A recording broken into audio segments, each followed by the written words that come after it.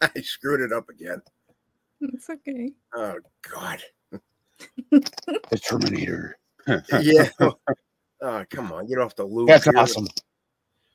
Well, that was in light of, I guess Judgment Day was a couple days ago, August 20-something, 1997.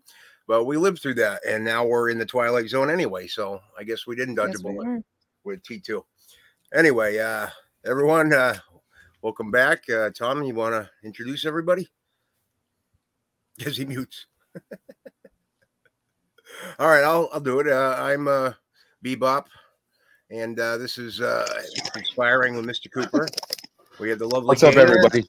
and we have the awesome Adam from Deborah Gets Red Pilled, a great podcast. Adam, why don't you tell everyone about, because you can do it better than I can, for sure, just the concept of your podcast with your mother-in-law, which I fell in love with the moment I heard about it.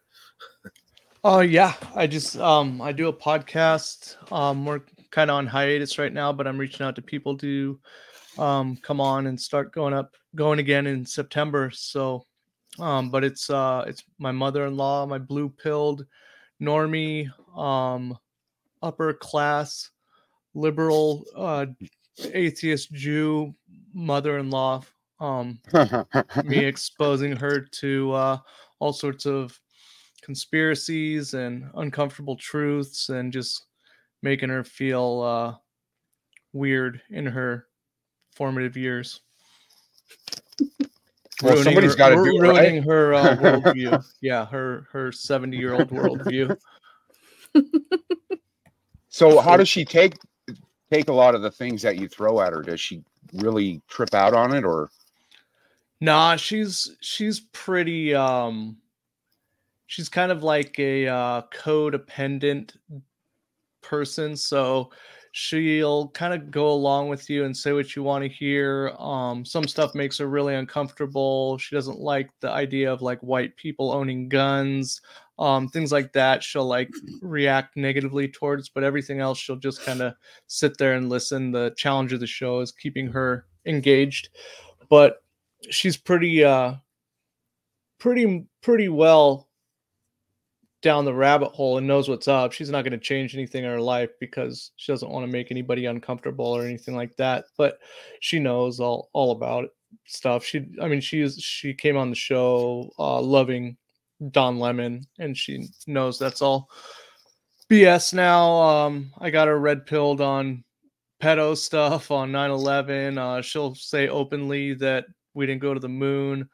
I'm pretty sure she's a flat earther. She won't admit to that one, but I know she's pretty much there. So yeah, it's going good. We're coming back in September, and we're just going to concentrate on parapolitical stuff. That's what I'm the most into, and yeah, it's been nice having the summer off. So Cool. Because that whole concept, though, is just like one of the best for a podcast ever, I think, dude. So you came up with a really great idea, I think. thank you. The only other podcast I was ever invited on to that I had to kind of like smile for a good 10 minutes after, and it doesn't even really come close, and nothing against the host or whatever, but it's a podcast called my family thinks I'm crazy. It just it just reminded me of Deborah Gets Red Pilled. I don't know, but yeah, but that's even better. You know what I mean? Like, but yeah, no, that was great. Who have you had on the podcast? Who have I had on? Yeah, we've had we're like 200 episodes in, so we've had all the low level conspiracy podcast circuit normies multiple times. You know, I mean, I've had the good ones. I had Alex Stein on. I had Bart Sabrell on twice. Wow. All sorts of people. Yeah, some good, some good, some bad. You do 200 episodes, you find out who's full of shit and who's not. So way of weeding them out. Yeah. Yep. Yeah. You have a wish list at all? Oh yeah, we've had the whole America Unplugged crew on, Billy Ray. We've had Don Jeffries on. Don Jeffries coming on again. We had Tony. Chris has been on a couple times. Yeah. So that's awesome. Yeah. But anyway, yeah, no, that's cool. And I wanted you and Dana to be able to meet each other too, because I think you guys could have a great conversation down the road too. Yeah, that's awesome. Thank you. Yeah. Yes, I figured out that he was the person that messaged me asking about coming on the show, and had filtered out the spam from the ex-Scientologist. So it's all worked out now. I told you that, Dana. I told you his stuff. I've had a lot of ex-Scientologists on Twitter. Crazy religious zealot, but it's not Scientology, so that's fine. That's fine. I don't have anything really, to be honest. I have creativity. That's about it. So Tom, your thoughts? What's going on today? How are you? I'm fine. This is great having Adam and Dana on. I've just been hanging out with the wife, man. That's what I do, brother. I like hanging out with my wife. So that's pretty much my life. Yeah. Come home. Tom, man. You live in Salem? Yes, sir. Got it. That explains the meth addiction. Yeah, but I'm from San Diego, California, so okay, that would explain it even more too. You know what I mean? Because back in the day, El Cajon, California, was the meth capital of the United States. They also had a cult out there, a rainbow cult that was this. I don't know how true this is, but this was the word on the street that they were kidnapping babies, killing them, and using their bones to make the methamphetamine with. Yeah. So. Really? Good night, folks. Yeah. That bone meth. Interesting. Yeah, Send me stuff about that, Tom. That's interesting. I will look into it. Yeah. What was the name of the cult? The Rainbow Cult. The Rainbow Cult. Well, they related to the Rainbow family. That I'm not sure. That's what I was wondering. I've heard about it's a good possibility. That the bikers and all them people were making massive amounts of meth down there in the early 80s. Right. A lot of cult activity. Around the time of the that school, the Satanic Panic stuff. McMartin. Yes. Okay. So that's like 83, 84. Yeah, 1983, 84, around there. Mm-hmm. Then the trial went the rest of the 80s. Yeah. And all that. But anyway, yeah, on that note, yeah, I have to look into that too, Tom. I just, yeah, it's pretty heavy stuff. Oh, it's been a long time, guys. So, you know what I mean? I remember little bits and pieces of hearing it from when I was a kid. So the idea was that they would ground up the the baby bones and yes, and make it with the methamphetamine apparently. I don't know. I wasn't doing meth back then, so I couldn't say. Right. I was just a kid, so touche. Your meth career, I get you. Yeah, okay. Career. That's kind of. That's a funny way to say it. Anyway, so Adam, we were talking before off the air a couple of weeks ago, and you actually got a hold of a book that you're currently reading, right? About the Patriot movement, like the infiltration that actually predates Oklahoma City, Waco, Ruby Ridge. And it's like about the whole PatCon. Yeah. Thing. It's a book written in 1989 called The Silent Brotherhood. Yeah. And it's hard to find. It's not like a $300 book like one of those. I think I found it on Thrift Books or something like that. Yeah. But it's good. And it's written before OKC and Waco and Ruby Ridge, but it deals with this guy Bob Matthews, who was like a teenage John Bircher. And and he he eventually I think he lived in Texas and eventually moved up to northern Idaho and had dealings with all the Aryan Nation stuff, and he got sick and tired of people just talking about it, not being about it, and he went out and recruited a bunch of dudes that were all about it, and they transformed themselves into normal law-abiding citizens to kind of fledgling small-time crooks who would rob like porn shops and drug dealers into finally getting their stuff together and graduating to robbing Brinks trucks. And they had a whole nationwide syndicate, and they had guys like inside the West Coast Brinks operation in San Francisco who were like giving them tips, and they ended up pulling a couple small time robberies to the Brinks trucks at Fred Meyer's, which is our Kroger in the Pacific Northwest. Yeah. And they actually robbed the same guy like twice in 3 weeks, the same Brinks driver. And then they went down to Ukiah, California, which is a place that comes up in a lot of weird culty stuff from the 70s and 80s. It's where the Jonestown gang was, and before they went to Guyana, and also this other kind of recovery cult called Synanon. They were there, but they rob a Brinks truck there for $3.8 million, and are able to finance their whole operation and give money to all these different kind of factions to finance all this. They're trying to further they were trying to make a a homeland for the white people. Does it have direct connections with Elohim City? Yeah, they were down there. I think that's in Arkansas, right? I think that's in Oklahoma itself. I could be wrong. Okay. Or maybe it is Arkansas. I've heard that it's in Missouri, and I've heard that it's in Arkansas. So I don't know which one it is. But yeah, they were in with all those guys, and yeah. So yeah, it's good. It's a good book. It's like they're the ones early infiltration of the Patriot movement, right? Yeah, and they're the ones that assassinated Alan Berg, who was like this Jewish kind of shock jock. Yes. Syndicate radio guy from Denver. And I think the day of the Oklahoma City bombing, I think someone was being transported or they were going to prison on that day, I believe.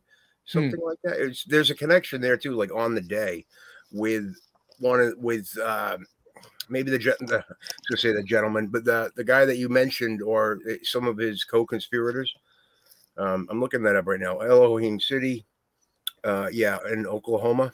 Okay, got it. Yeah, I've heard people. Maybe there's a different one. Maybe it moved around a little because I've heard it's in Arkansas as well. But and that was. Well, it's. I'm looking at a map of it, and it's like right on the border of. Okay. So that could be one of those things where, you got Kansas City, Missouri, and then you got Kansas City, Kansas, or maybe I'm an idiot. They're not close to each other, but I don't know. It's a cool story. It's it's a 400-page book, and I just finished reading Program to Kill again, and I love Dave McGowan, but his stuff is kind of a slog for me to get through it. It takes me a month to read, or over a month to read. Yeah. Program to Kill, and I read this book in like 2 weeks, 400 pages, and they were their next assassination target was going to be Morris Dees of the Southern Poverty Law Center. So these guys that robbed those the trucks, they were from Oregon. They were from all over the country. They were based out of Eastern Washington and the Idaho Panhandle and Montana. Gotcha. So they had a couple different places, but they'd set up like training camps. They had recruited this guy from Florida who was like a weapons expert to train them and do all this stuff. So gotcha. And they had 3.8 million. They made some really dumb, bad mistakes that if they hadn't done a few little things, they would have. They got away with robbing those trucks. Dude, they got away from robbing. They got away. They robbed the Brinks truck. The dude, Bob Matthews, the main guy, he had some other guy's 9mm pistol in his waistband. It fell out. Oh, and it was registered in the guy's name. And it was just stupid because it was like at that time in the 80s, you didn't even have to like show ID. You had to like put a name on an application to get a gun, but you didn't have to show ID. And the guy had put it in his real name, and that's what they'd used. And then they killed Alan Berg with a MAC-10, and they like didn't get rid of it. And they like found that and all sorts of just little stuff like that. Like when they were going to they went to like Ukiah and were staying at a Motel 6 to get prepped for the robbery, and they would go in the classified ads before Craigslist to buy cheap used cars to like, and they'd go park cars at like at a parking lot, a remote parking lot, and then they would drive there, switch cars.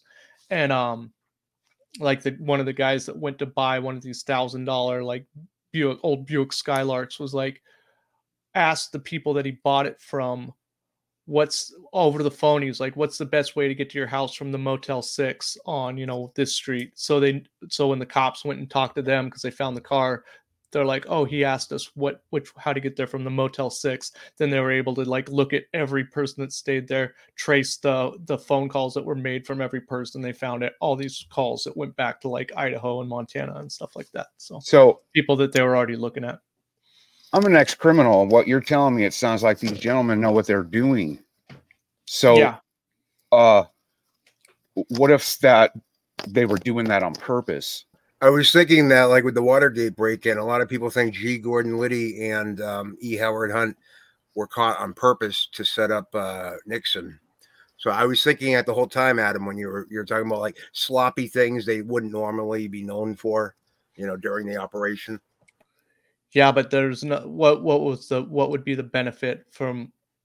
That's the thing we don't know. Or maybe it's something that we don't know that we're a piece of the puzzle that's missing. That's my conspiracy brain always goes to like, what are we not being told here? Like, because the North Hollywood shootout has a similar thing with the background with those guys. Case, with the people that actually worked in the bank. Things like that. But Tom, we were thinking the same thing. Like, what were they if they were doing sloppy things? The thing in the gun in the belt, I mean, that's that could happen, I guess. Yeah. But just being overly sloppy. But was that the case, or was it just kind of like?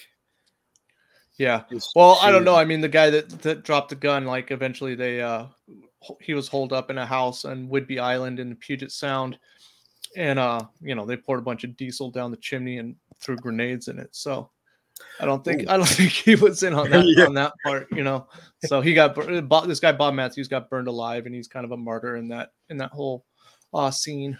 In 1984. Yeah, I think it was 88 or something like 88, 87, 88. But everybody went down pretty hard. got some pretty serious federal offenses from it. A lot of guys flipped, but everybody ended up doing a lot of time. Yeah, it just reminds me of them recruiting McVeigh there. Yeah, that was my thought. Yeah, and then you got the Pat Con thing that I learned a little bit more about after talking to this woman, Christina, that goes by Radix Verum online. She's doing or she's trying to finish her documentary on the Whitmer kidnapping hoax plot thing by the FBI. She's being messed with right now too, I believe, by the authorities. Supposedly, allegedly, I got to use certain words, I guess, right now. But that she actually brought my attention more to the Pat Con, the whole thing. Like, to be honest. But anyway, yeah, no. What was that book? One more time, just so people. It was hard to get.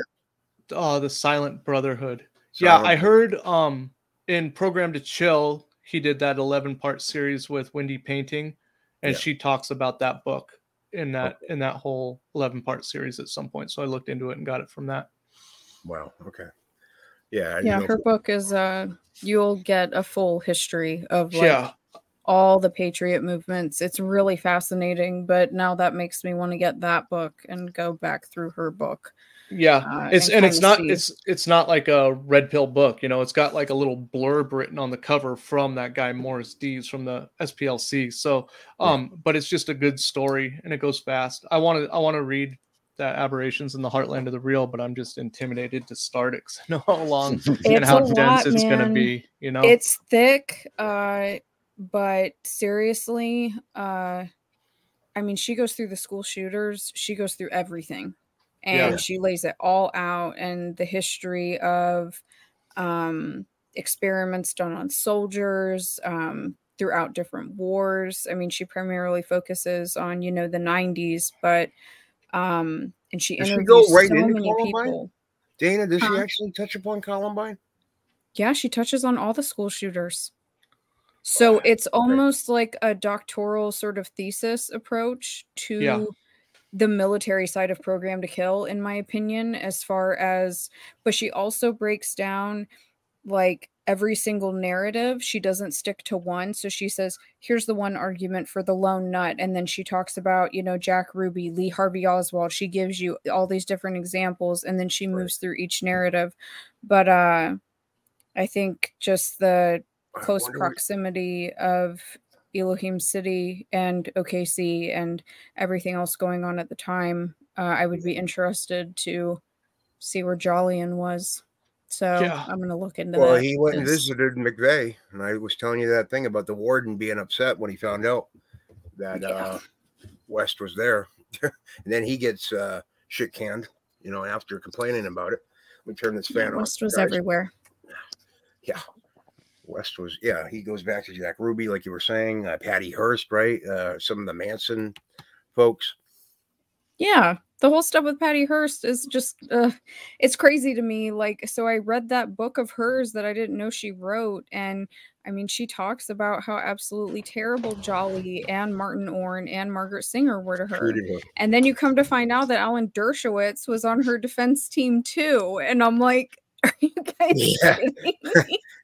And now this is a joke. This is totally a cover up, man. Like, you guys are literally covering your tracks. It's completely nuts. And I'm about 300 pages in of 700 of that experimentation and constitutional bodily rights committee, because there's a lot of stuff about Jolly in there that I've never heard of before, and testimony from him. And yeah, it's just real crazy what they were doing back then. And they just admit it. And isn't it interesting that the timing of that is literally the end of MK Ultra? It's right after that. And then all these people, all these different statesmen are like, we need to have a committee because there's something wrong in the prisons and the foster care system and the mental hospitals. We need to get all of this on paper. But Jolly admits in that testimony that they were doing the Violence Prevention Center stuff before he even wrote that proposal. So. Okay, well, what I'm curious is what they what that author has to say about Klebold and Harris. So I still need to crack that nut. Get the book. It's so worth it. She did such a good job. It is really thick, and she does save Jolly until the end. But I would get it. I think you would absolutely love it. It's a solid read. Okay. Yeah, here's this is the Silent Brotherhood right here. So it's nice. by Kevin Flynn and Gary Gearhart. So any relation to Michael Flynn? Yeah, I don't think so. No, I'm just kidding. He pops up everywhere. Yeah, someone I used to know even got in with him a little bit, which is scary. But yeah, Tom, I think you know who I'm talking about, right? Yeah, on Alex Jones and all that. Yeah. Anyway, so not to bring it to a standstill, Adam, I wanted to ask you about this, or if you're even are you still? Now, I'm not making a joke when I ask this. For real. No, I have to say that because it sounds like it's going to be like one of these jokes from like the 90s where like, oh, yeah, the aliens are they probing you? You know, that. But the black helicopter thing, I think, was a real deal. And I think probably it still is. And I asked you a couple of times, is that still an issue for you where you currently are? They have not been over my house in probably a year. Okay. All right. Progress. Yeah. Possibly. Or they're just their attention is diverted somewhere else right now. Yeah. Well, Adam, could you give us the viewers a little background? Yeah. Sorry. Why you started doing this, and because I know your background a little bit. I saw you talk about it, and I'm familiar. I think it's a great background how you quit your job and all that. Yeah. Awesome. Yeah. And then we'll get back to that helicopter thing. Because, just about where I live and all that stuff, you mean? Yeah. Or how and like what you were doing for work and the company you were working for. You know what I mean? Stuff like that. Yeah. What red pilled Adam is basically, what led you down that road?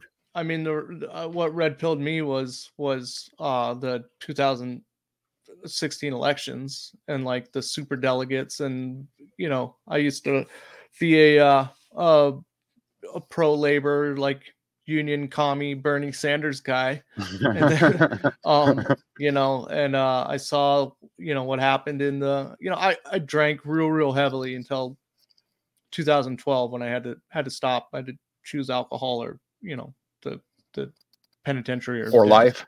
Yeah. And it for I was 32 years old from 17 years old or 15 years old whenever I started drinking heavily till 32. The only thought in my head was, how am I going to get through to Friday night? Right. And when I got sober, my brain started working again, and after a couple of years, stuff started that I'd never noticed before. I'm just like, wow, this seems weird. And if anybody remembers the lead up, the Democratic primaries of the 2016 elections was when Bernie Sanders and Hillary Clinton were the two last ones running for the Democratic Party. Bernie Sanders had, he was the Trump of the left. He was killing it. Yeah, he was. I lived in Oakland, California at the time. And there he spoke at this park downtown, and the line to get in was like 4 miles long. Like nobody got in. Right. And somebody did one of those things where they like walked the whole line and fast forward, and it was like a 2-minute video, like in double or triple speed, like time lapse. Right. Yeah. And Hillary Clinton was like, wasn't able to sell out like high school cafeterias, I was gonna say that. And so Bernie Sanders, they'd go to the state, and they'd have the Bernie Sanders would win, and then Hillary Clinton would leave with more delegates because of these super delegate votes, and it was just like a couple people per state, and they all worked for the DNC. And after that, and then Bernie Sanders dropped out, kissed the ring, and that kind of. And it showed the FBI would not touch Hillary even after, scrubbing emails and destroying evidence. And then you kind of it was really out in the open. Yeah, the whole Donna Brazil thing, and like the getting fed the questions by CNN. And that still wasn't enough. My union told me to vote for Hillary Clinton, and I did it, So that's a shameful. Don't feel bad, thing dude. that I did the same thing. But I can look back and laugh at it now. But yeah, and then from there I kind of went down a cringy anarcho-capitalist. Is there an echo? Can you guys hear an echo? I do. I don't know. Yeah, I had a little ANCAP phase and all that, and now I'm just I lived in suburban Portland, Oregon, right over the city line during the Summer of Love 2020. I was like, I got to get out of here, you know, like I was in the elevator constructors union, and I worked for a company called ThyssenKrupp Elevator. So if you're familiar with Krupp Steel or Fritz Thyssen from World War II, if you're not, go find the Program to Chill podcast. He has a 7-part series on that whole deal, and they're bad guys. They own an elevator company. If you live in a major city, you've seen their vans driving around. I wonder if they're associated with Ace Elevator, because they were the ones that were responsible for sticking around during 9/11 and rescuing people. And they were the first people to hightail it out of there. Yeah. Anyway, there's 5 big elevator companies, and the rest are kind of independent ones that just like do like service to for a company to be able to like install elevators. It has to be a pretty big outfit because they all have proprietary equipment and stuff like that. So I think Ace Elevator, and also there's some elevator stuff from OKC too, and that's a company that I didn't know. So I think there were smaller independent companies that just do like the maintenance and stuff like that, service. But with the OKC thing, that guy did the right thing. I'm not saying Ace Elevator did anything wrong. I'm just for anybody out there, but I'm saying just taking off and not helping in the rescue of people stuck in the elevators that did get crushed to death. Fuck them. But anyway, the elevator mechanic actually did the right thing at OKC by saying that those feds weren't stuck in the elevator. The ones that tried to say that they were in the building. Yeah, that guy had some balls. And the lie that they told is just like so easy to, if anybody that has any sort of basic knowledge of how elevators work, it doesn't work with what. For those that don't know what I'm talking about, there are a couple of feds at the moment. I don't have it in front of me, but I can't remember if they're FBI or ATF. Most likely ATF agents, and they made the claim that when a lot of people were asking why weren't they at their offices that day, the ATF. No, they didn't get hurt. They didn't get killed, and then people started getting information that maybe they were warned not to show up for work that day or even bring their children to the daycare center, that type of thing. When questions about that started coming out, there were a couple of agents, I think it was ATF, that made the claim that, no, we were in the building. We were stuck in the elevator. And the elevator mechanic came out and said, no, they weren't stuck in the elevator. Like I went and checked all the elevators and everything. And there's even like photographs of these guys that I'm talking about. I wish I had it in front of me right now, but it's been a while. But yeah, there was photographs of them outside. Yeah. So for them and Bill Cooper even talked about this too, like on his radio show back in the day, the Hour of the Time. But that guy, he had some balls because he stuck to his story, and a lot of people got killed that were witnesses to weird stuff, like Terrence Hickey, the officer that was a hero, and they ended up saying he committed suicide by dragging himself out to a field and stabbing himself over and over again, shooting himself in a weird trajectory in the back of the head, like all while he's handcuffed or something, right? Like climbing over a barbed wire fence, like for 2 miles from his car. He was literally had drag marks, drug himself behind a truck before he did it. Right, it was like 2 miles out into a field. Yeah, and he had blood on the inside of the locked car. The car was locked.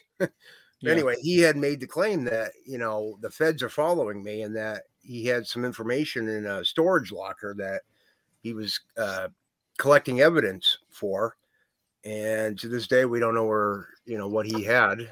Some people have ideas, but anyway, he committed suicide because he was distraught. Exactly. Kind of like like a lot of these guys. But anyway, yeah, no, I interrupted you, but I just want to make mention of Ace Elevator needs to be investigated more. The guy from OKC, which I wish I had in front of me right now, he had some balls. Sorry, Dana. I just want to. But he did though, because he didn't change his story, and he could have been murdered. And as far as I know, he's still alive. But Adam, I interrupted your story about how you came to see. I'll try to wrap it up quick. I kind of want to hear Dana talk. So, but yeah, I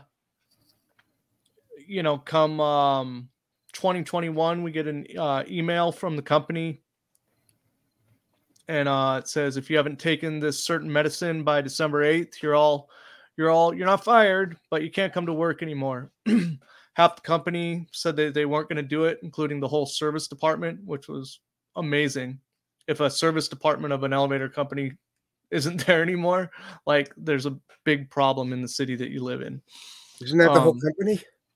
Well, I was in the new construction portion, so I was going to these like horrific, just 3-story condos with one floor of like shopping, that they just tear down these like amazing, beautiful neighborhoods in Portland, Oregon, and all these like fantastic Victorian houses from the late 1800s and build these like angular, brutal concrete buildings. I would just go there and put in 3-stop elevators. They give you 6 days. You just slam in an elevator that's going to be broken in 10 years so they can build another one.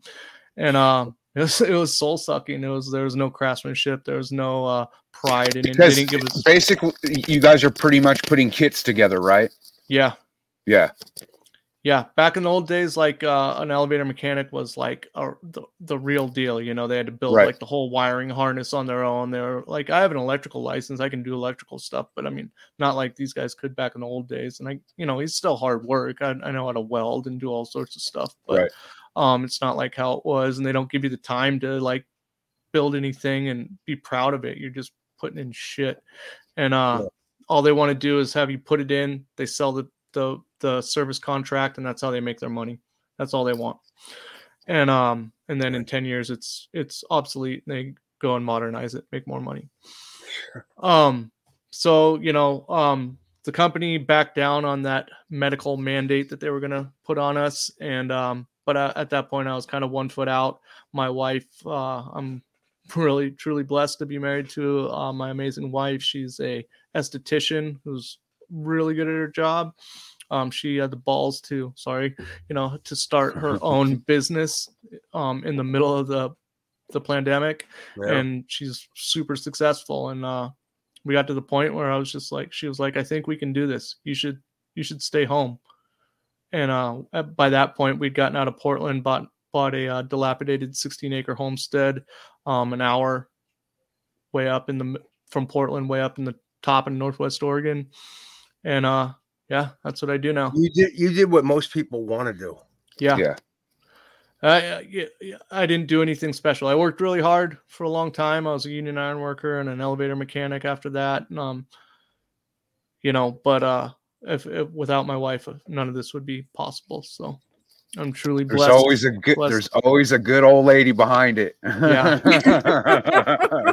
But always. Yeah. So I stay home. I got sheep and pigs and a ton of dogs and chickens and a house that's falling apart. So I got my work cut out for me. It's not like I got to retire. I work 12-hour days, every day now, but there's no days off.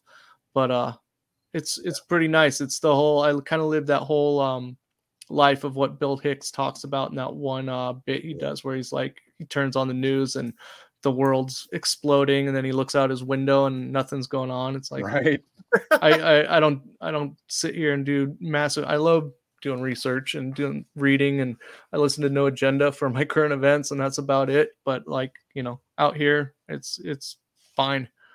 But what Chris was getting at, the first day I moved out here, I moved out here in the summer of 2021, I think. Yeah, this is my second summer here, and I was like 115 degrees, and like first day, 2 big Chinook flat black Chinook unmarked helicopters fly like real low right over my head, and I think they were kind of just telling me, "Hey, we're here. We're here. We know you're here." Yeah.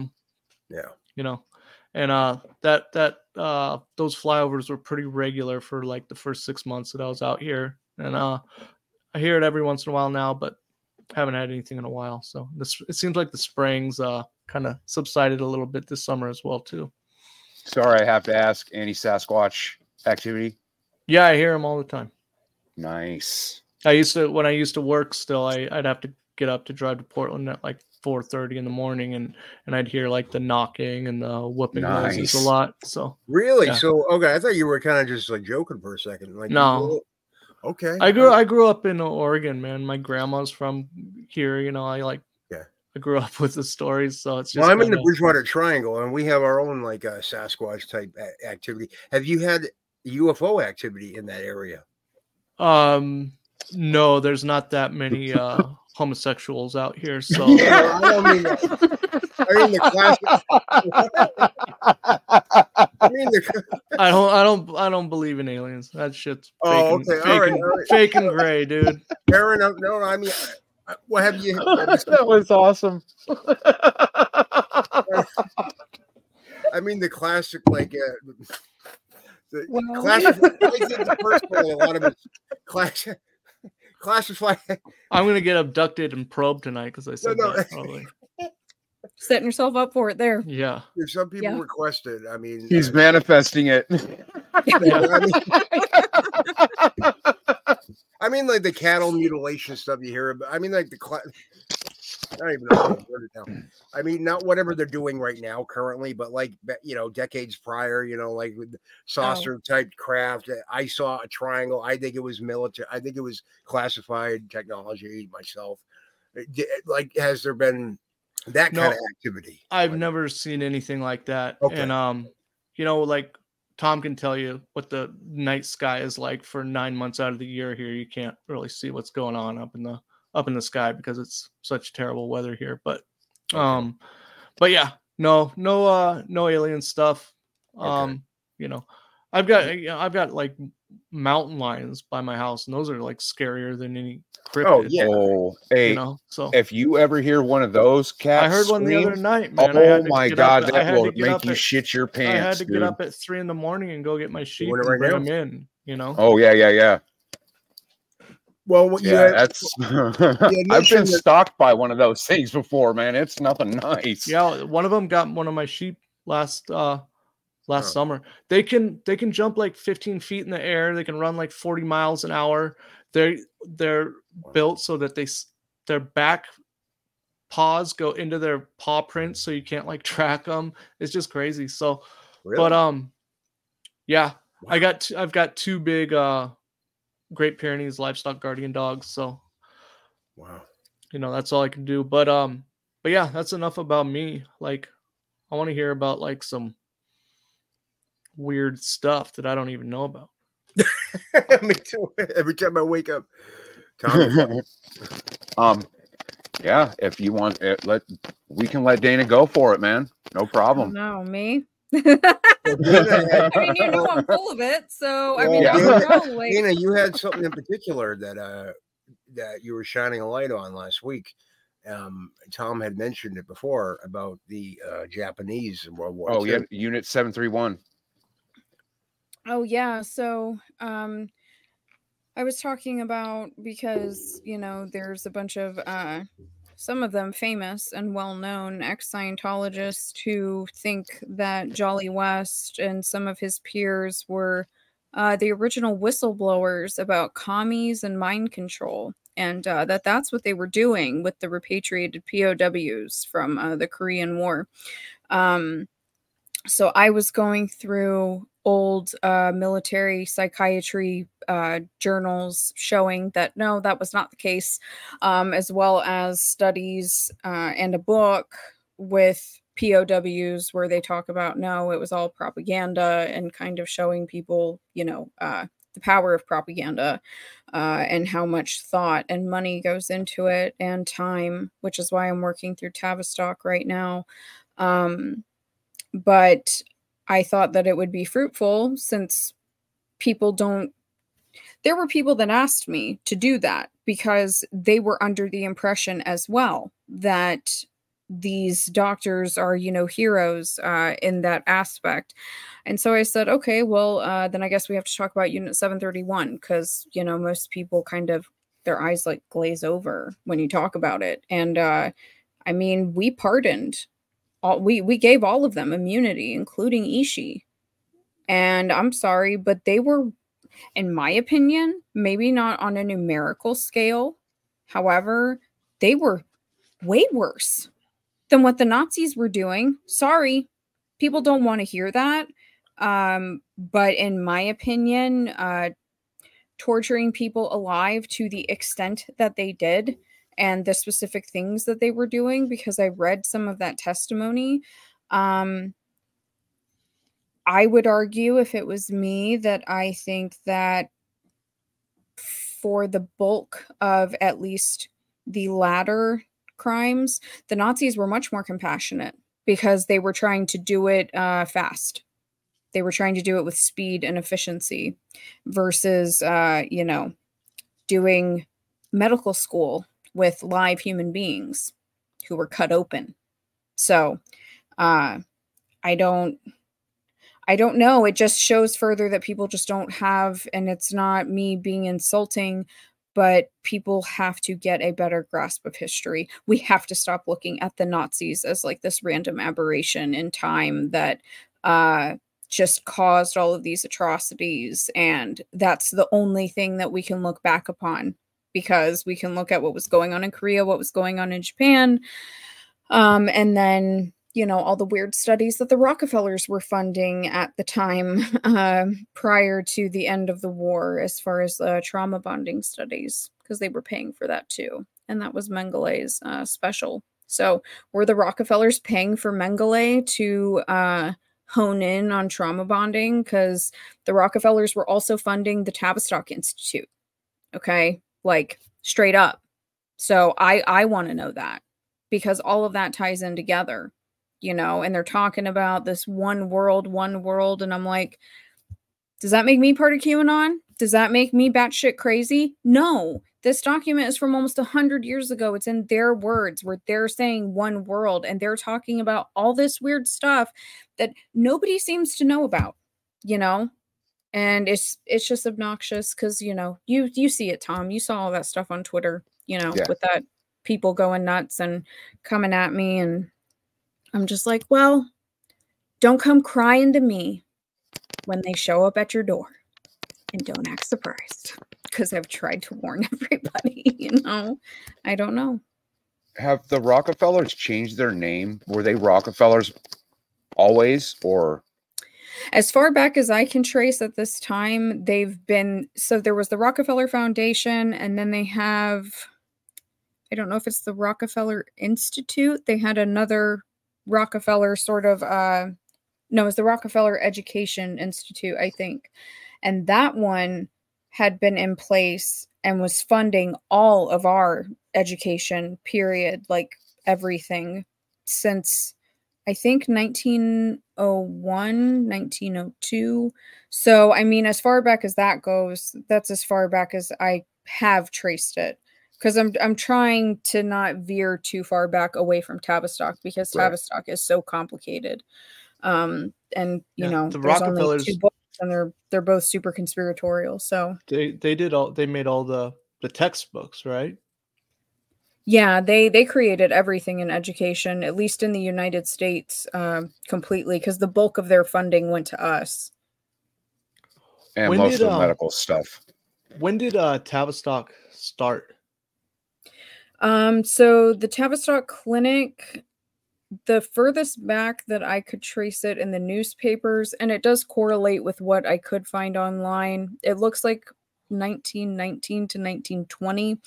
The oldest newspaper article was like this weird fur and feather society. And I'm like, okay, whatever. And then you can't see it anywhere for a couple more years. But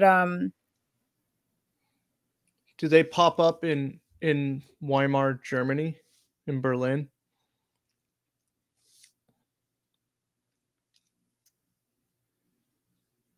Uh-oh. Dana.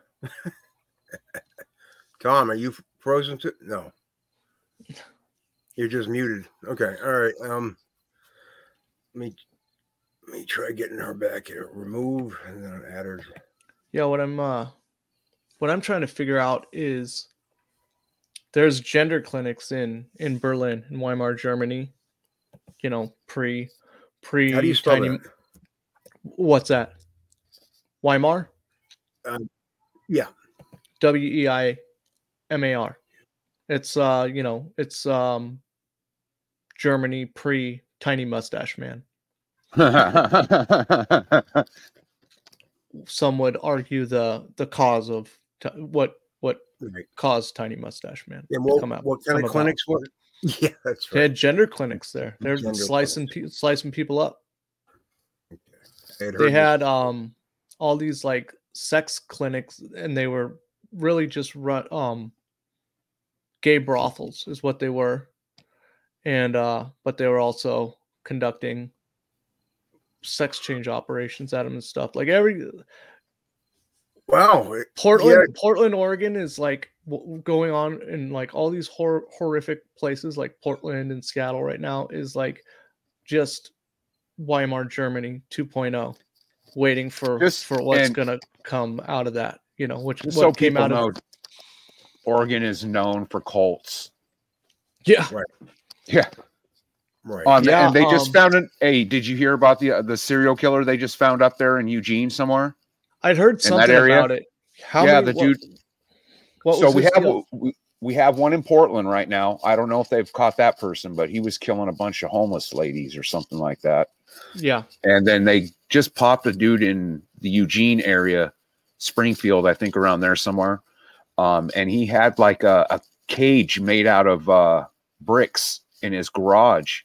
And he had a girl in there, and she had steel doors on it. But apparently my wife was telling me that she kept kicking at it every day, and it finally, the weld broke loose, and she was able to get out, and she took off. So it was some black dude in Springfield around that area somewhere just a few days ago. They popped him.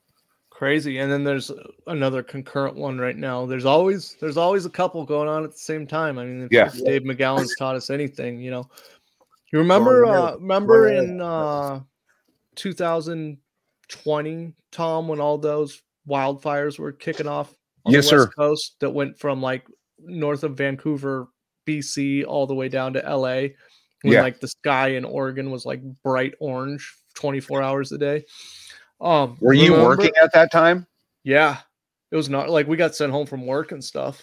Yeah, dude, I'm a plumber, so I was down in Salem or Portland working too when that shit was. Yeah, it was gnarly. Yeah, I think I was working out there in Hillsboro or something, but yeah, remember like all those Antifa guys got caught like all up and down the West Coast starting those fires. Yeah. Oh, really? Yeah, it was all arson, and they were catching just these, these the when you see those Antifa mugshot compilations, it was all like pink-haired, like meth homeless Antifas, and it seemed like they had all been activated, at the same time, and it coincided with this giant weather event, which was this ungodly heat mixed with like these super crazy Santa Ana winds. I don't know if you were you at so 4th of July 2020 they were trying to say we couldn't have any fireworks. But our fire marshal was like, fuck that, you guys burn your shit. So I was cool with that, you know what I mean? Like that's my favorite holiday. I'm not super like patriotic or anything like that, but I like blowing shit up, you know what I mean? And I was almost kind of pissed that they were saying that shit, like, hey, you guys can't do this year. I'm like, fuck you, So yeah, it was pretty bad, dude. The fires were, I'm not gonna lie, dude, they got pretty close to Salem. So yeah, but it was that was like a eye-opening thing to me when I started thinking about like mind control on a mass level. scale. Right. Yeah. And I started kind of like putting it together recently, like within the last year or so, that like these real early MK projects were like kind of just these rudimentary ways of like messing with a single person's brain at a single time, you know, and it was kind of like the caveman days of mind control, and they had to go through all this gnarly, you know, horrific torture and stuff to, hey, Dana's back. Yeah, sorry. No worries. I don't know where I I don't know where I got lost. We'll get back to the Tavistock thing, but at the moment, I have a couple of articles pulled up to back up what Adam was saying about in Germany with the transgender or just gender clinics. Yeah. I'm going to share the screen right now. Okay, we got this. Tell me if you guys can you see that on the screen? Mm-hmm. Yeah. Okay, so yeah, I had never heard of this before. Forgotten history of the world's first trans clinic. But they were really just gay brothels. That's what I was asking you right when you disappeared, Dana. Did you connect Tavistock to Weimar Germany at all? So I haven't gotten that far ahead yet. Obviously, Tavistock was there, right? Yeah. Because it's not just in the UK specifically. And, you know, the whole idea is the manipulation of the war. And so I went through The Shaping of Psychiatry by War. I'm also reading through Crichton's book as well, because I want to see, they name everybody, right? So they give like this doctor here, because I want to track all of the hospitals that they were, you know, working with to figure it out. Because, I mean, come on. Yeah. It was around at that time. Don't do too much noticing, because I bet you'll find some similarities in all the last names of most of that stuff. But yeah, pretty much. All right. Okay. And we're back. All right. Yeah. The Tavistock we were talking about. When are you frozen again? No, you're not. Okay. No, I'm not. No, I don't know where I got cut off. Right here at the years of Tavistock. You were saying. Oh yeah, so 1920, Jolly. Yeah. I've tracked down where and when Jolly was at the very first meeting that he attended, but I can't find the minutes to the damn meeting. I'm like, I'm about to drive to Oklahoma and go ask them if I can see the archives, because they apparently have them. But you know, and he was a part of Tavistock for 10 years, and I know that there has to be other people that were involved as well, but I mean, it's still, you know, you still see it on the NHS website. It's still part of the National Health Services within the UK. I really want to see if I can find a tie between Tavistock and Vienna, specifically with all the weird stuff that they were doing with Asperger. I want to see if there's any ties there, because I mean, that was primarily a children's hospital, you know, that they started all of that out in. So I have a lot of work to do, because Tavistock is just like this major beast, you know. Jolly's just a tipping point, and it's going to take me a long time to really get through it. Because like John Coleman and Daniel Estelin, like, it's not that they're bad authors, and Daniel Estelin really cites John Coleman a lot. And I looked through John Coleman's, the beginning of the book about Tavistock, just to get names. There's just some things that I can't find it. I'm looking everywhere and I can't find it. I'm not saying that he's wrong, and they're still important. It's still important names. I'm still able to give context about like Lord Northcliffe and the British Propaganda House, Wellington House, and you know how that was all started. But I cannot track him to Tavistock whatsoever. So I don't know if they're loose connections or not. I mean, again, those are like super conspiratorial books. Not saying that they're wrong, but yeah, I don't know. I feel like Tavistock is really, it's the crux of everything. It really is. Because when you see the propaganda, like the stuff that they're talking about, it's like, Most people dwell on the Beatles aspect of Tavistock. Yeah. It's what we're living in now. Like, they literally say that welfare is a weapon and that child psychiatry came out of the war. And that is the most profitable thing that they were able to take from the war. And that's how they're going to create this new world. And I'm just like, wow, well, at least you're being honest, right? So. Yeah. Have you ever talked to Courtney Turner? She knows a lot about Tavistock as well. Mm-mm. Yeah, she's on Union of the Unwanted a bunch. Yeah. I only recently started talking to her a little bit. Yeah, she's a good guest to have on. She's really nice. Yeah. Oh yeah. Yeah. Yeah, Tom, I think you were going to say something, right? No, I was just going to ask Dana if she could go into some of the stuff that the Japanese were doing, like. Oh yeah, I sure. don't know. So specifically, they, those really weird, and some of them I know, at least within the past 15 years, in some of the more like prestigious, I call them like spook schools, like Harvard and Yale, in their medical department, like the brains and little like body parts that are kind of sliced up where you can see everything. Yeah, a lot of those are from Unit 731. That's well documented that's where those came from. So there's a little fun bit of history for everybody. So primarily, I think Ishii was he was like a microbiologist, but obviously a sociopath, and got a lot of money and political backing.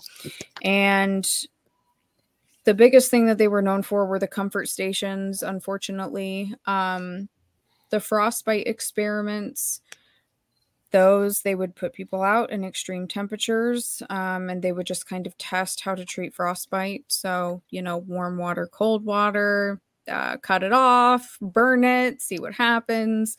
A lot of people, died from necrotizing fasciitis, from just everything kind of rotting away. Specifically surgical, they would dehiss or eviscerate somebody's bowels, and they thought that that was the only way that they would be able to effectively treat with antibiotics that they were testing out, other bacteriological warfare, because that's really what it was bacteriological warfare, was infecting people and then seeing how they could get them better. There was a lot of syphilis that they were infecting people with, not only in their intestines, but they were infecting inmates and then forcing them to infect other inmates. They were forcing them to infect children. Let's see. Well, and then the comfort stations. Since our Department of Justice felt the need, because that was the only thing that they mentioned when they discussed pardoning them. So, can you describe the comfort stations for people? Sure. So if you don't want to hear this, I would plug your ears or walk away, because it's extremely unpleasant. But the comfort stations, so comfort being for the servicemen at the time, as well as the quote unquote doctors of the camps. So it was women and girls who were there to comfort them sexually. And what ended up happening was a lot of the doctors, there's testimony where they would cut the wombs open and have some of the younger doctors come over so that they could give them a sex education study on the body parts of a female. They would cut babies out, do things to the babies. They would just literally fine. Everything that you can think of. I think everyone got the gist. Yeah, I just want to, in case people are like, comfort stations, does that mean they were providing comfort? No, quite the opposite. Like the Patriot Act, not quite patriotic. Yeah. So one of those. So what were some of the things, that's pretty gnarly what they're doing to the babies, but like, what were they doing that for? Is there was something specific, like some type of medical purpose, or were they just doing it just to... Psychos. So the sexual crimes were for their comfort, to de-stress the soldiers. But the cutting open of the wombs, infection was testing out medical treatment. But I mean, they even say that, you know, all the camps that they would infect with syphilis, because a lot of those kids, you know, no one survived, but a lot of those kids like lived their whole life in those camps with syphilis. They never got treatment. So it's like, were they really treating them, or were they just seeing what they could infect them with? You know, infecting them with, you know, just all kinds of stuff. Anthrax, cutting off random limbs just to see what would happen. I mean, literally, they were just doing that stuff to people just to see what would happen. But I mean, there's photos out there of them just eviscerating people while they're alive. No anesthesia, no nothing. Yeah. Nothing at all. So what are the chances of Mengele working with the Japanese?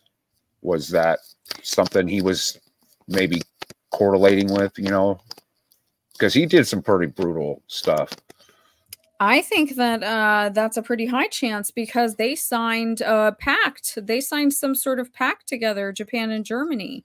Right. And they even document that, because I can't remember the rabbi's name, but the one who reached out to the Department of Justice, they were like, you know, why were the Nazis tried at the military tribunal, and why was no one from Unit 731 punished? Did you guys give them immunity?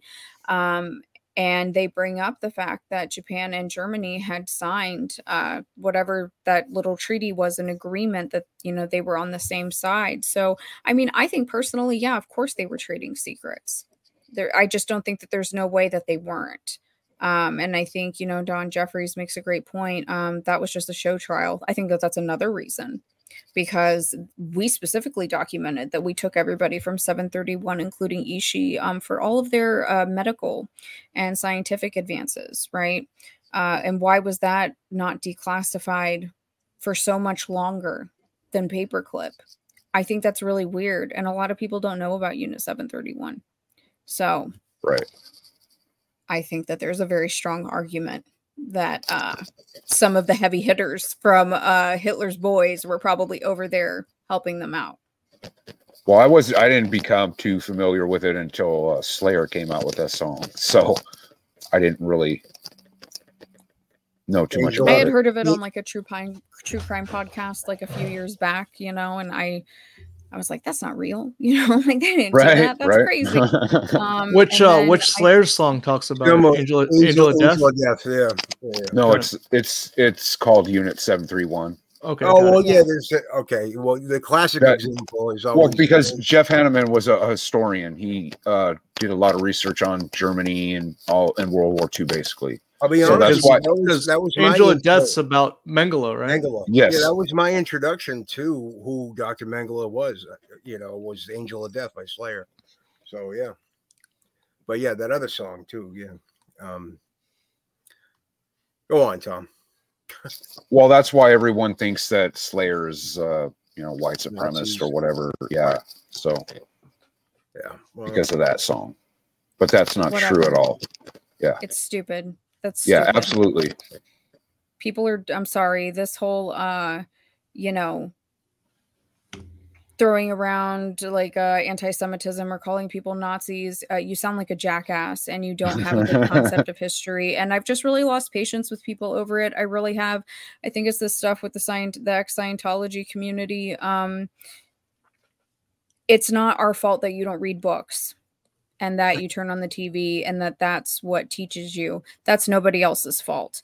Because at the end of the day, there's a very good likelihood that if, the Great White Brotherhood or the Black nobility shows up and they decide that they want to enact, mass eugenics, none of us are going to make the cut. Okay, because I don't see any of us painting like some amazing portrait of like Michelangelo or like, some amazing like classical, you know what I'm saying? I'm working on it, and nobody's here creating new forms of math, right? And nobody's here writing a novel. So, there's a lot of people that aren't going to make the cut. No, I'm actually doing that. I mean, you probably could, Chris, yes, but it's, I'm just saying. Now, can you go into the Great White Brotherhood a little bit? Because I'm not real familiar with that. Well, I don't know too much about it, but it's supposed to be within the equivalence of the Black nobility. It's kind of the parallel to it. It's the mirror of it. So kind of like a warring of families, so to speak. Right, there's the Black nobility, and then there's the Great White Brotherhood. That's how I learned about either of them, was somebody was talking about both of them, and I was like, well, of course there has to be dark and light, right? Even though they're both really dark. No, the White Brotherhood is not good. So but have you ever heard of a gentleman named Ian Ferguson?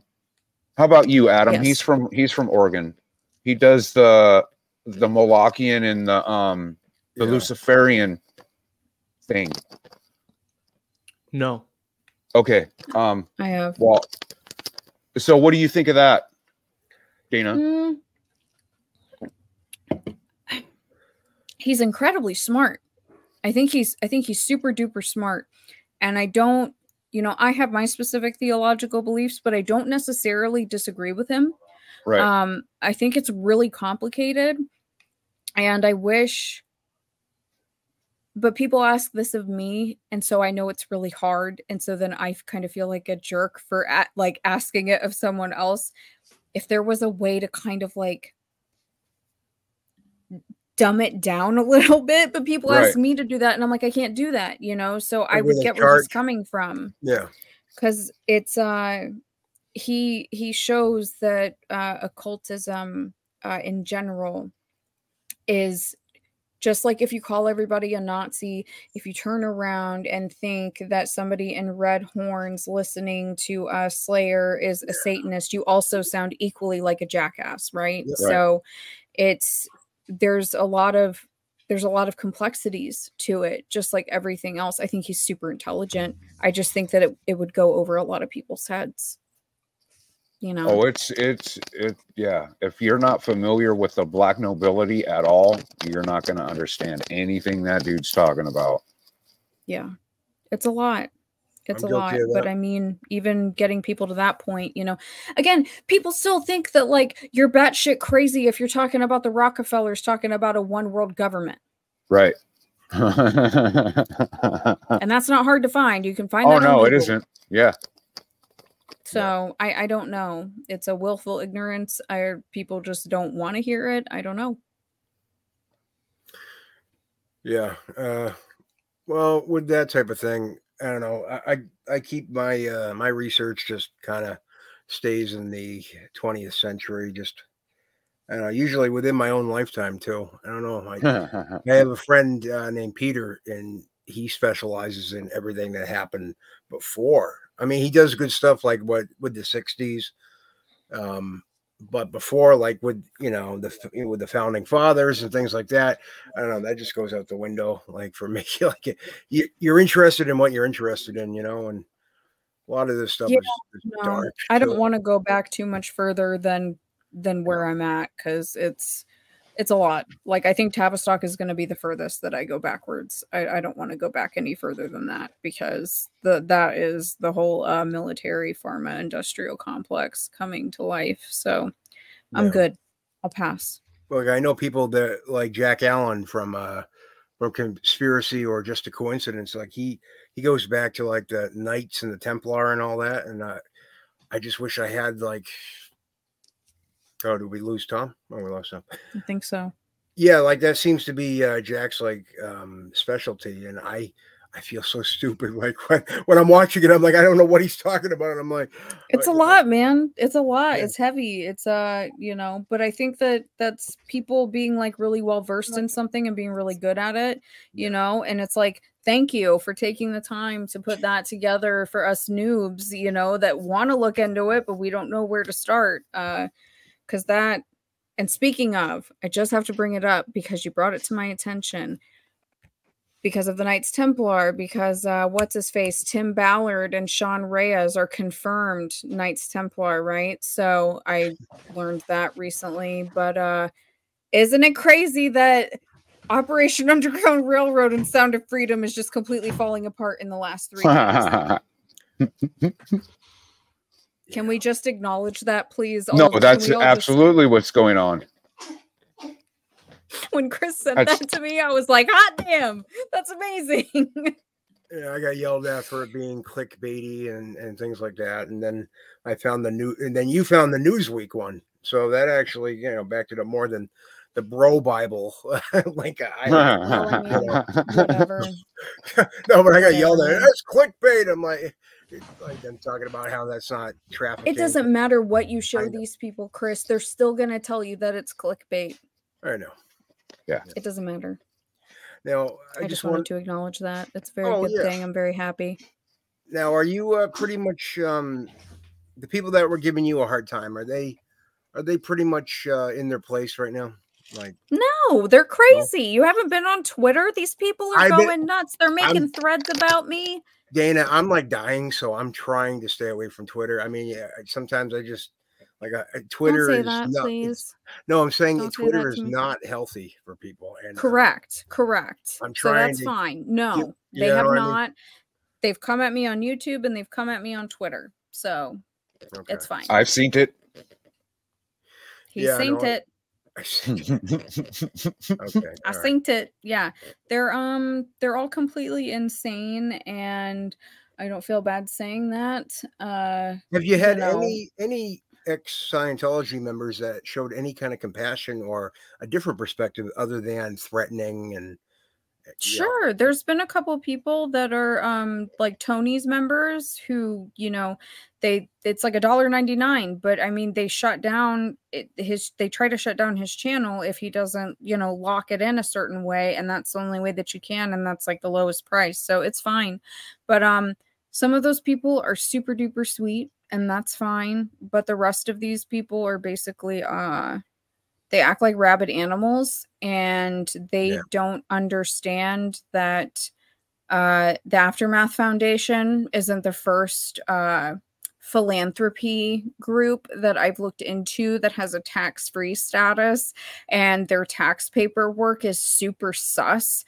And that was kind of my first red flag. And then, the girl that called me dangerous, QAnon, whatever, me and Tony kind of looked into their page, and I mean, those girls are just straight up lying to their donors, and we've proven it like just from stuff that they've shown, like they're straight up lying, and they're taking people's money, and they're doing another grift. And then we found I found, and we're going to talk about it at some point, there's another charity organization that's like building schools in Africa.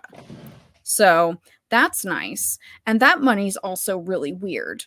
It's just very bizarre, the stuff with the celebrities, and they're taking, hundreds of thousands of dollars from these ex-Scientology members. But it seems like they're all still practicing Scientology. I think that they're auditing people like on the low, which is weird, right? And also kind of dangerous, because the Scientology auditing stuff is very false memory to me. Yeah. It's very false memory syndrome to me. And that's where they all start to freak out and get jumpy. So I don't know. If I can jump in for a second, one of the security guys that they talk about in this book, they had the Scientology auditing cans, and they would take it and they would take them to when they were recruiting new guys, and they would use them as like their lie detector. Shut up. Are you serious? Yeah. I got to get that book, dude. I'm telling you, I feel like Scientology pulled off the whole we're kooky and we believe in Xenu. Like, hey, Xenu's not a thing. I don't even know how that got into the vernacular, right? But I feel like they've pulled it off, and they're in everything because they're in the process. Right. I'm tracing Jolly. I'm getting close. I'm tracing Jolly to Hubbard. I'm very, very, very, very close with one of the really weird remote viewing programs back in the 50s. And there's all Synanon is one. And then there's a bunch of other really weird rehab, recovery, And also like child programs, like child development programs throughout like the 70s, going into the 90s even. So, I mean, obviously like Hubbard's dead and Jolly's dead, but still there's a lot of really weird ties, man. And like Scientology, their practices match almost all of these. What did you find really about weird. What did you find about Synanon? I mean, I haven't gone too far into it yet, but so there's one guy, and I don't want to like say anything incorrectly, but as far as Synanon goes, it seems like they almost kind of splintered off, you know? It's like all of these groups at the same time started like splintering off and kind of doing their own thing, but the people that were running the show were still doing the same sort of behavior modification, because that's what I would call Scientology. I would call all the cults that, you know, it's essentially some sort of like behavior modification, right? I think it's so crazy that all these people we're all messing around in these same circles from the 30s up into the early 70s. And I've got nothing but the utmost respect and love for Alcoholics Anonymous. It really helped me out, when I needed it. Yeah. And like I said, I'd recommend it to anybody, but Bill W., the founder, I mean, I guarantee you there's weird stuff going on with that guy. There is. And I there mean, absolutely is. It's a new age cult based in Christianity that splinters off into a bunch of new age stuff. But he was taking LSD and psychedelics, and that was originally supposed to be the 12th step. A lot of people think is that you would have a psychedelic trip to induce to find God. Right. No, that makes sense. Absolutely. Because he's on record as they say he took 3 LSD trips at 20 years sober or whatever. But the guy was like a gnarly womanizer, and they would have to. I want to hear what you had to say. Sorry to interrupt, Dana, but they would have. No, go ahead. Like when he would go to conventions and speak for like stadiums and have to stand in line while people would come up and kiss his hand like he was a god, and they would have to assign like handlers to him because he would like grope young women and stuff. That's lovely. There's no heroes. Yeah. That seems like a trend among cult leaders, does it not? Yeah. The abuse of power. Because, I mean, I'm sober too. Like, I get it. You know, Alcoholics Anonymous does absolutely help. And my best friend, she's sober, and she swears by it. And she's got way more time than me. But, I mean, again, like, I have my specific beliefs. And so I felt like it was kind of culty. But I'm not saying that it doesn't help people. But it is still a form of behavior modification. Oh, yeah, for sure. Alcoholics Anonymous is cited in that constitutional body rights, human experimentation thing multiple times. I can't even remember what I was going to say. No, but all of these people they all go back from the 20s, because Hugh Crichton Miller specifically in Hypnotism and Disease, he specifically like talks about hallucinogens, how New Thought, because New Age is the same as New Thought. Back then they just called it New Thought, but like the whole like New Thought belief, he starts talking about that too. And so much of Jolly's work was focused on, people talk about Tusco and acid, and I'm like, no, it was specifically like hypnotism. That was his big thing, was hypnotizing people and using the drugs to enhance it and using torture to enhance it. But that's what Hugh Crichton Miller's book was about, was hypnotism. And that's what they were doing at Tavistock, because that was part of the behavior modification.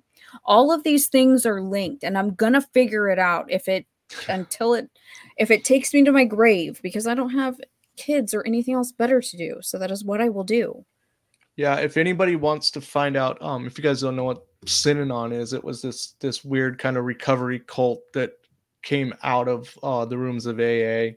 This guy started it in Southern California, and they had eventually ended up in Tamales Bay up in Marin County, California. And there's a good like 8-part podcast about it called The Sunshine Place. I've listened to it before, and I just finished it again the other day, so it's worth a listen. Isn't that something? Check it out. Isn't that something where if you're already feeling helpless and you feel like, oh, I really need to get help somewhere, right? And then you know in the back of your mind that you got to try to help yourself, or like people around you, like that you trust. That's why when I was on Angry Tiger's addiction show, I said, I was mentioning things other than, specific programs or whatever. And I agree with Adam that, like, if that helped you, oh, the power to you. But like, I've seen so many times where, like, there's influence coming from, like, when I hear this, like Bill W. and all that, like, I don't know where I'm going with this, but have you guys heard anything about the SMART program? Yes. It's that committee I'm reading, they talk about it. So the SMART program is toxic too? I'm right now I'm getting through the SEED program because that was here. The SMART program, for anyone out there that doesn't know what I'm talking about, the SMART program it's basically a recovery program, but without the religion mixed into it. Or at least that's what was told to me before. Right. That's what they say. Yeah. Okay. So this thing breaks down every single program that was going on at that time, because you had like this sudden emergence, right? And like I said, this is like right after the official end of like MK, after, Gottlieb destroyed the paperwork. So the one here specifically that made me think of Scientology was the SEED program, and that was for kids run through foster care. And then SMART is talked about as well, specifically Synanon is talked about. I mean, there's so many. It's 700 pages, but it breaks down the methods that they use in these programs and what they say the reason is, and then what they're actually doing. Right. Like, oh, this is supposed to be thought reform or behavior modification, but they're taking these people who are vulnerable, what have you, this and that. They don't legally let them out. They make them confess to all of these people. They get mocked by their peers until they modify their behavior, X, Y, and Z. There's a lot of abuse that goes on. It's really crazy. A lot of blackmail schemes. Yeah. Scientology still to this day has rehabs, and like family members will like get their kids in there and stuff without knowing that it's Scientology. People have to they end up like behind a barbed wire fence and have to escape and stuff like that.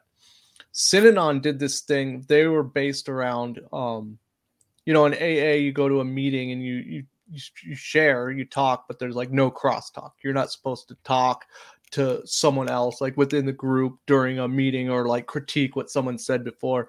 And Synanon had this thing called they called it the game, and you would just like single people out and like yell at them about like what they did that would like that was upsetting you. Yep.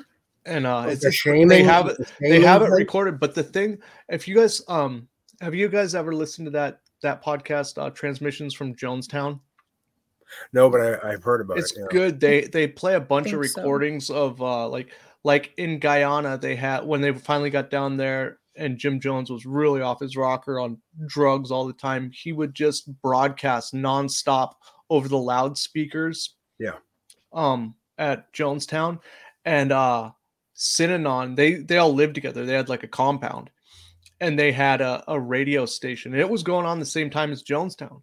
And like yes, it was. And they had a radio station, and this guy, I forget the head guy's name, he would just broadcast on it all day. They'd had it, if it wasn't live, they'd play loops, and they'd would record these games and they would play those. But it just reminded me of so much stuff that was going on, because it's right in the same vicinity as where Jonestown started, and same time, same kind of guy.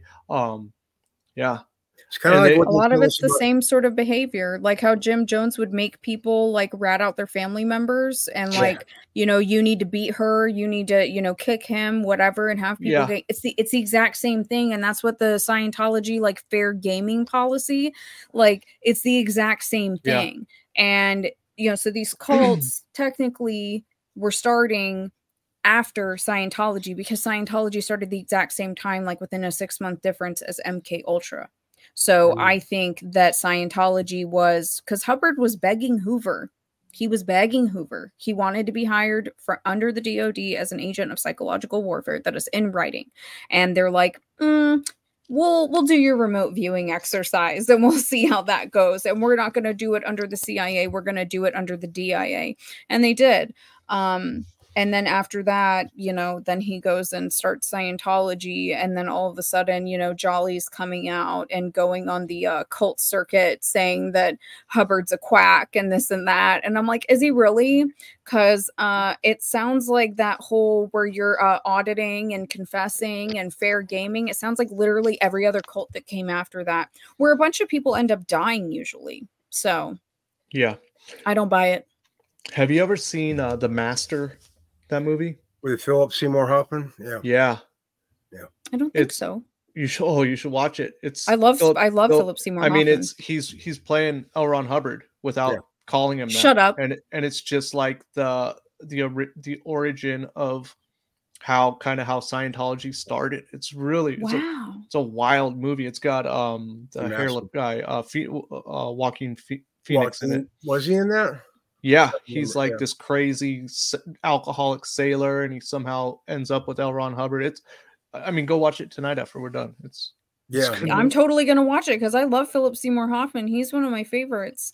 Man, he's dead now. God, what is that? Did it have Jack Parsons in it? Did it have them doing their weird black sex magic? They don't go that deep. Nobody. I think there's nobody in it. Like he's not called L. Ron Hubbard in it. Okay.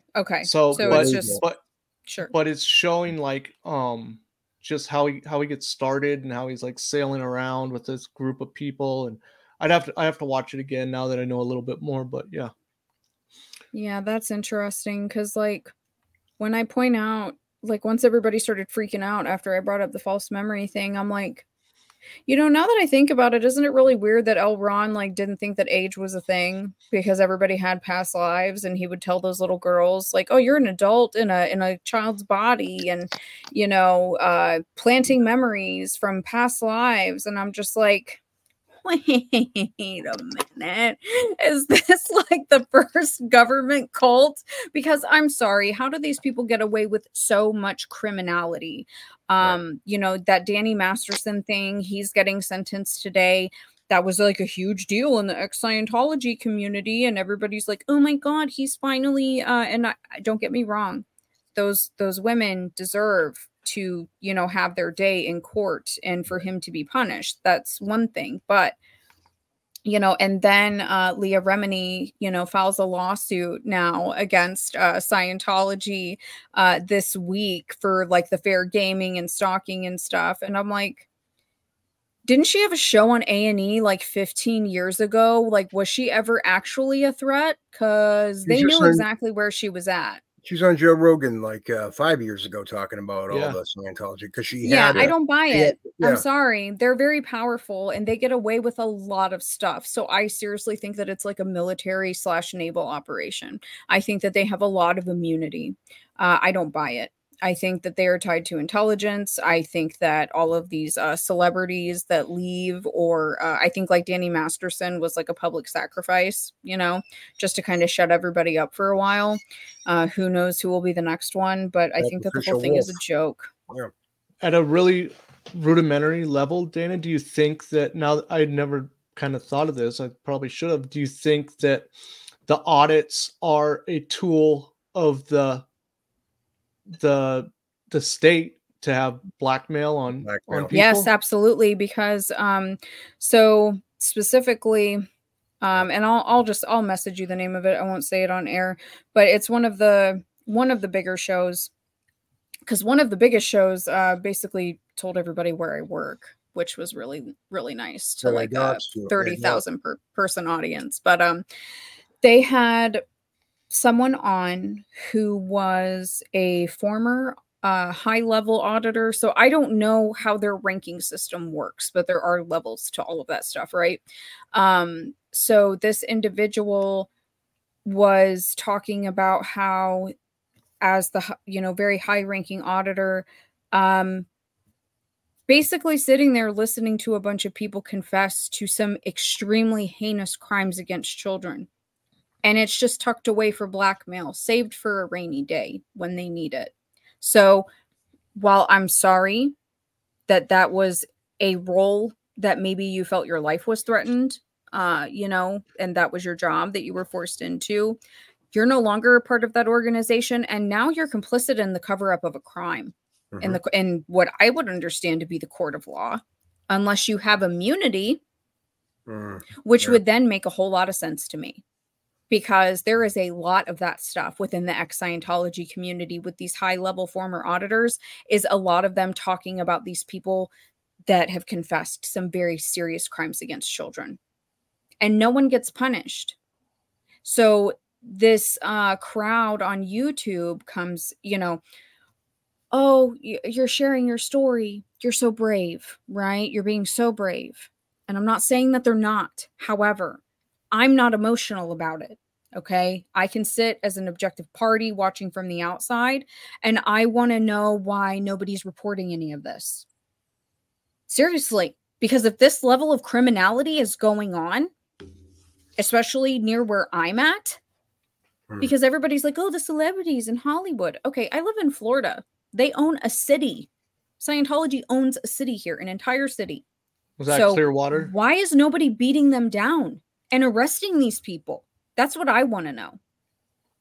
And I think it's because they have immunity, straight up. I think the whole X thing is complete trash. Sorry.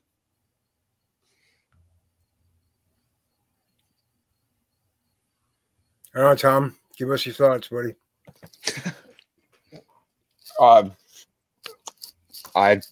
I'm learning when Dana talks, you know what I'm saying? Because I don't know a whole lot about all this stuff. I mean, I've watched some documentaries on Scientology and stuff like that, but I haven't really done a deep dive. I just know that they're messed up. So when Dana's talking, either, man.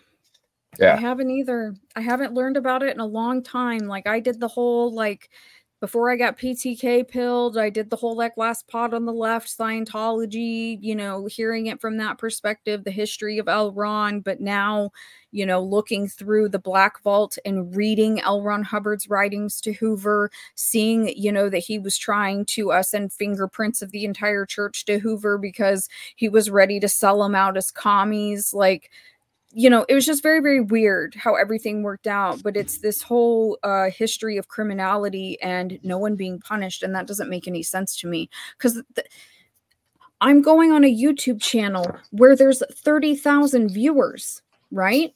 And I'm talking about, these people are talking about these crimes in detail. How are the cops not showing up at the door, man? Because they're probably part of it. Well, we got some comments and some questions in the chat room here on Rumble. No, Harlan Stonewall.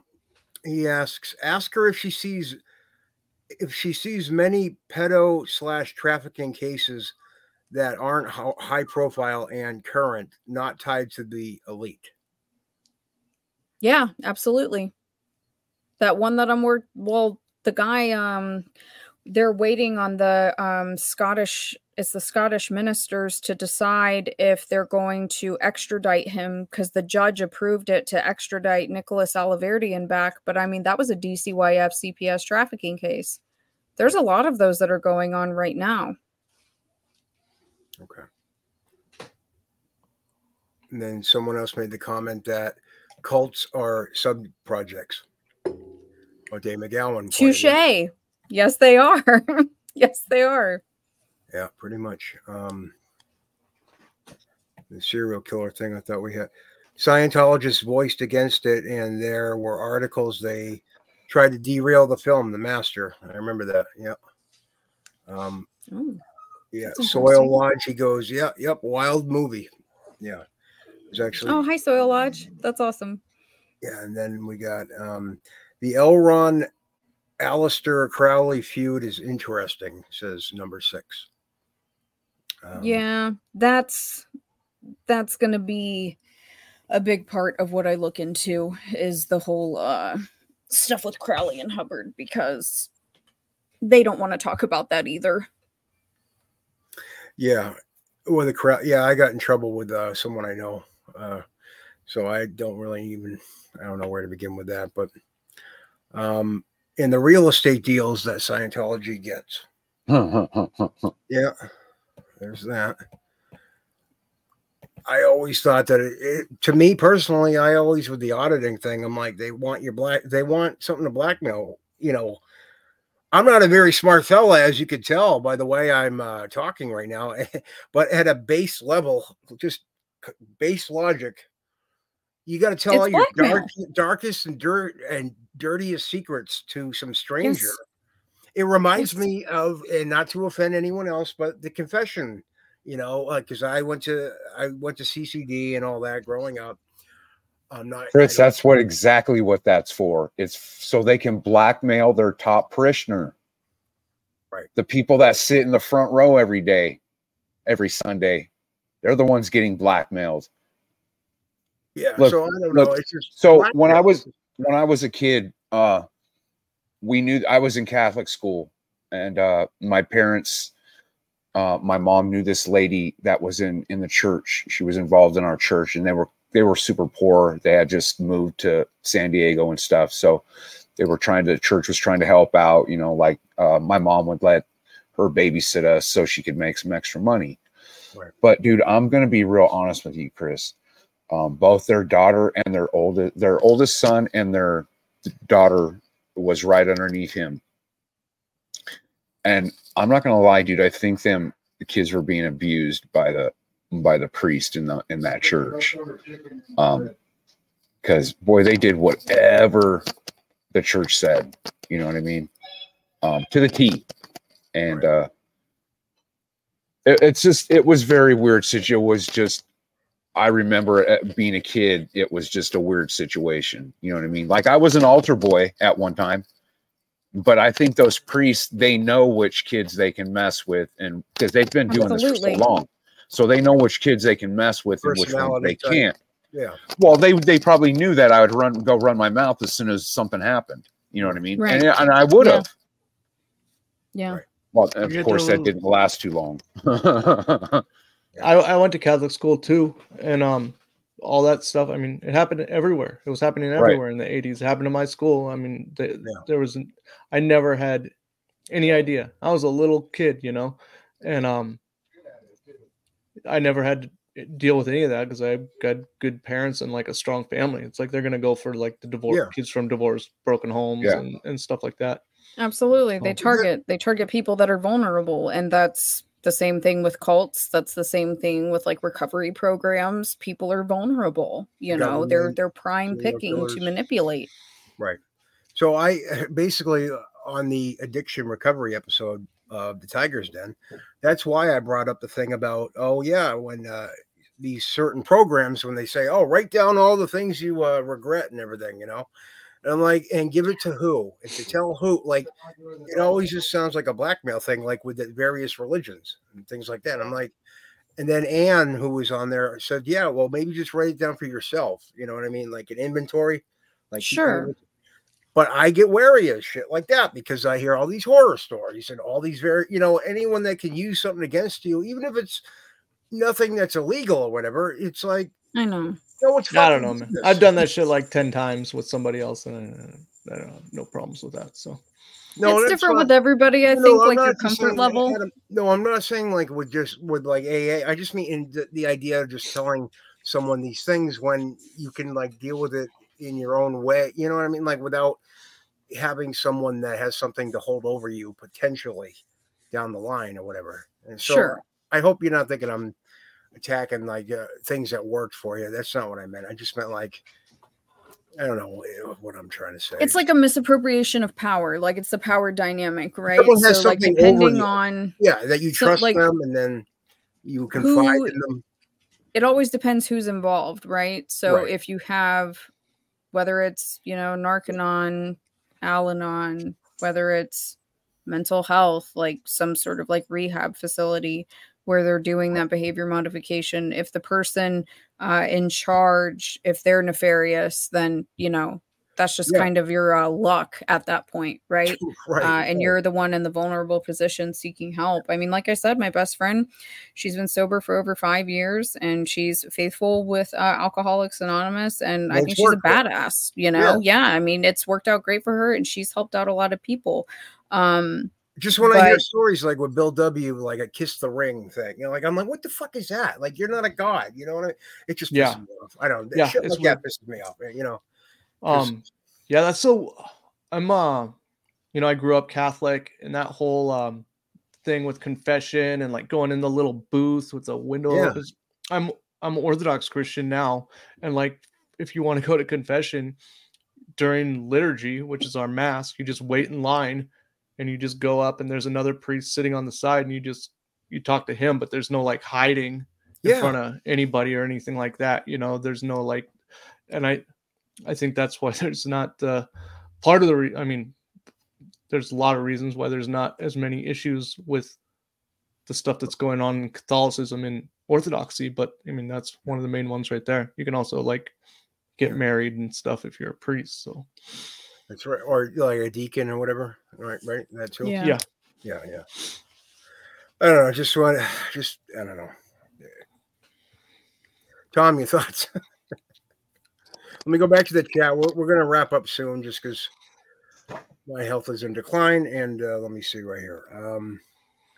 It is a good evening, and thank you for Tom and Chris for having combos with awesome people like Adam and Dana. Thank you. Anybody get down with Alan Watts on the panel? Alan Watts? Yeah. Anybody into the work of Alan Watts? I've seen some of his stuff, but not a whole lot. Okay. Yeah. All right. Good evening. I've probably looked more into what's his name? Is Alan Watts one of those old like psychonaut guys? I think he was like into tripping on acid and all that kind of shit. Yeah. Like Terrence McKenna. Yeah, something like that. The guy who told us that like we need to have psychedelic trips so we can see the machine elves, who would tell us that we all need to have a one world government, so that he'd be like, we need to have a one world government. So the machine elves told me we need to have a socialist government. Otherwise, the aliens are gonna come and take over. That's my Terrence. That's McKenna. The one. Yeah, I haven't. Yeah, I've had my own experiences on LSD and mushrooms. I don't need those gentlemen's help. The machine elves didn't tell you that we need to create a one world socialist government. No, I haven't done DMT. I've tripped pretty hard on acid, but not that, not like that. The gnomes were running around because I'm a healthcare worker, so I have to. I just robo tripped. That's about it. Now you use some bad. They use some bad. Yourself on Robitussin. Yeah, and my grandmother told me about the one world government. I was like,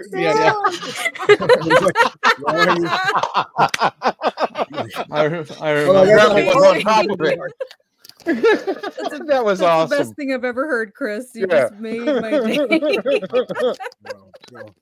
I didn't learn the secrets of the universe. Well, at least Grandma knew the secrets of the universe, right? You got her locked up still, right, Tom? She's in my basement, man. I'm taking care of her. Don't trip. Were you okay? I have to ask, Chris. Was it Robitussin dropped on my head, or was it Coracetin? Yes. Okay. A little bit from column A, a little bit from column B. Those fruit roll-ups were not looking too healthy either. And on that note, so everyone, starting with the awesome Adam from Deborah Gets Red Pilled, which is coming back very soon, right? Yeah, we'll be back. I think Deborah and I are just going to do a catch-up show to talk to each other about what's been going on the 5th of September. And then after that, we've got some guests lined up. So if anybody, you guys are all welcome on there. I'd love to have you all. And if anybody else out there has suggestions or has a story to tell themselves, I'm into parapolitics, true crime, and kind of like Dana, 20th century and up is kind of like where I like to concentrate. And just love to hear from everybody. Deborah Gets Red Pilled. No aliens, though, right? No aliens. What about ghosts? Ghosts. I forgot. Yeah, I'll do ghosts. But yeah, you can follow us at Deborah Gets Red Pilled everywhere. And if you want to see what my wife and I are up to on our homestead, it's Rising Tide Homestead, one word, on Instagram. Awesome. Miss Dana? Me? Oh, hello. You can find me Rotting Jewels on Instagram and YouTube. We're going through Jolly and West and Tavistock, and I am on Twitter at Dana Duda, talking about everything. So please go watch Dana's stuff. She does good work. Please. It's Thank rotting. you. It's very eye-opening. Yeah, Rotting Jewels, all one word. So rotting like the fruit, and then jewels like jewelry. Like the fruit. What is he? A fruit? No. I was gonna say, do you guys have any way for people to support your podcast and your work and everything too? I always forget to watch, like, share, whatever. I don't make no money. Yeah, do all that stuff for me too. And if you want to contribute $5, we got all those links on the episode pages, but we haven't earned any of that for a while. So yeah, I just hope people come back and find us. Subscribe now. There's like 200 episodes for us before we took a break, and we'll be back soon. You can kind of see the evolution of where we started and where we're going now. So, and Dana, if you can't find this book, hit me up and I'll ship it off to you. That would be awesome. Yeah, I hit you back up on Twitter now that I know you're not an ex-Scientologist trying to like dox me. So cool. I'm not either. No, well, I know. No Scientology going on here. Oh, okay. All right, Tom, Mr. Cooper. They always say conspiring with Tom Cooper. I'm like, it's conspiring with Mr. Cooper. It's supposed to be a take on the old TV show, Hanging with Mr. Cooper. And even Chuck is like, yeah, dude, what are you doing, that Tom Cooper thing? I'm like, no, they don't see my genius, Tom. I did. I know. That's all that matters, Chris, right? I know, sir. Yes, you're well, how can people find you? You can find me on Twitter and all TMP platforms. We're on everything except for YouTube, so that's where you can find me. And how about you? Where are you at, Chris? No, I'm not. I don't want to be found. I can't be okay. Found. Hey, I just want to. I want to thank Dana and Adam for coming on. Yeah, great. Oh, you're welcome. And I want to thank all the people watching too. I was raised in a barn, so I have no manners.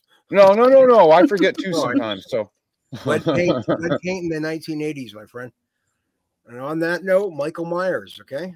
All right. Good night, everybody. Have a good night. See y'all.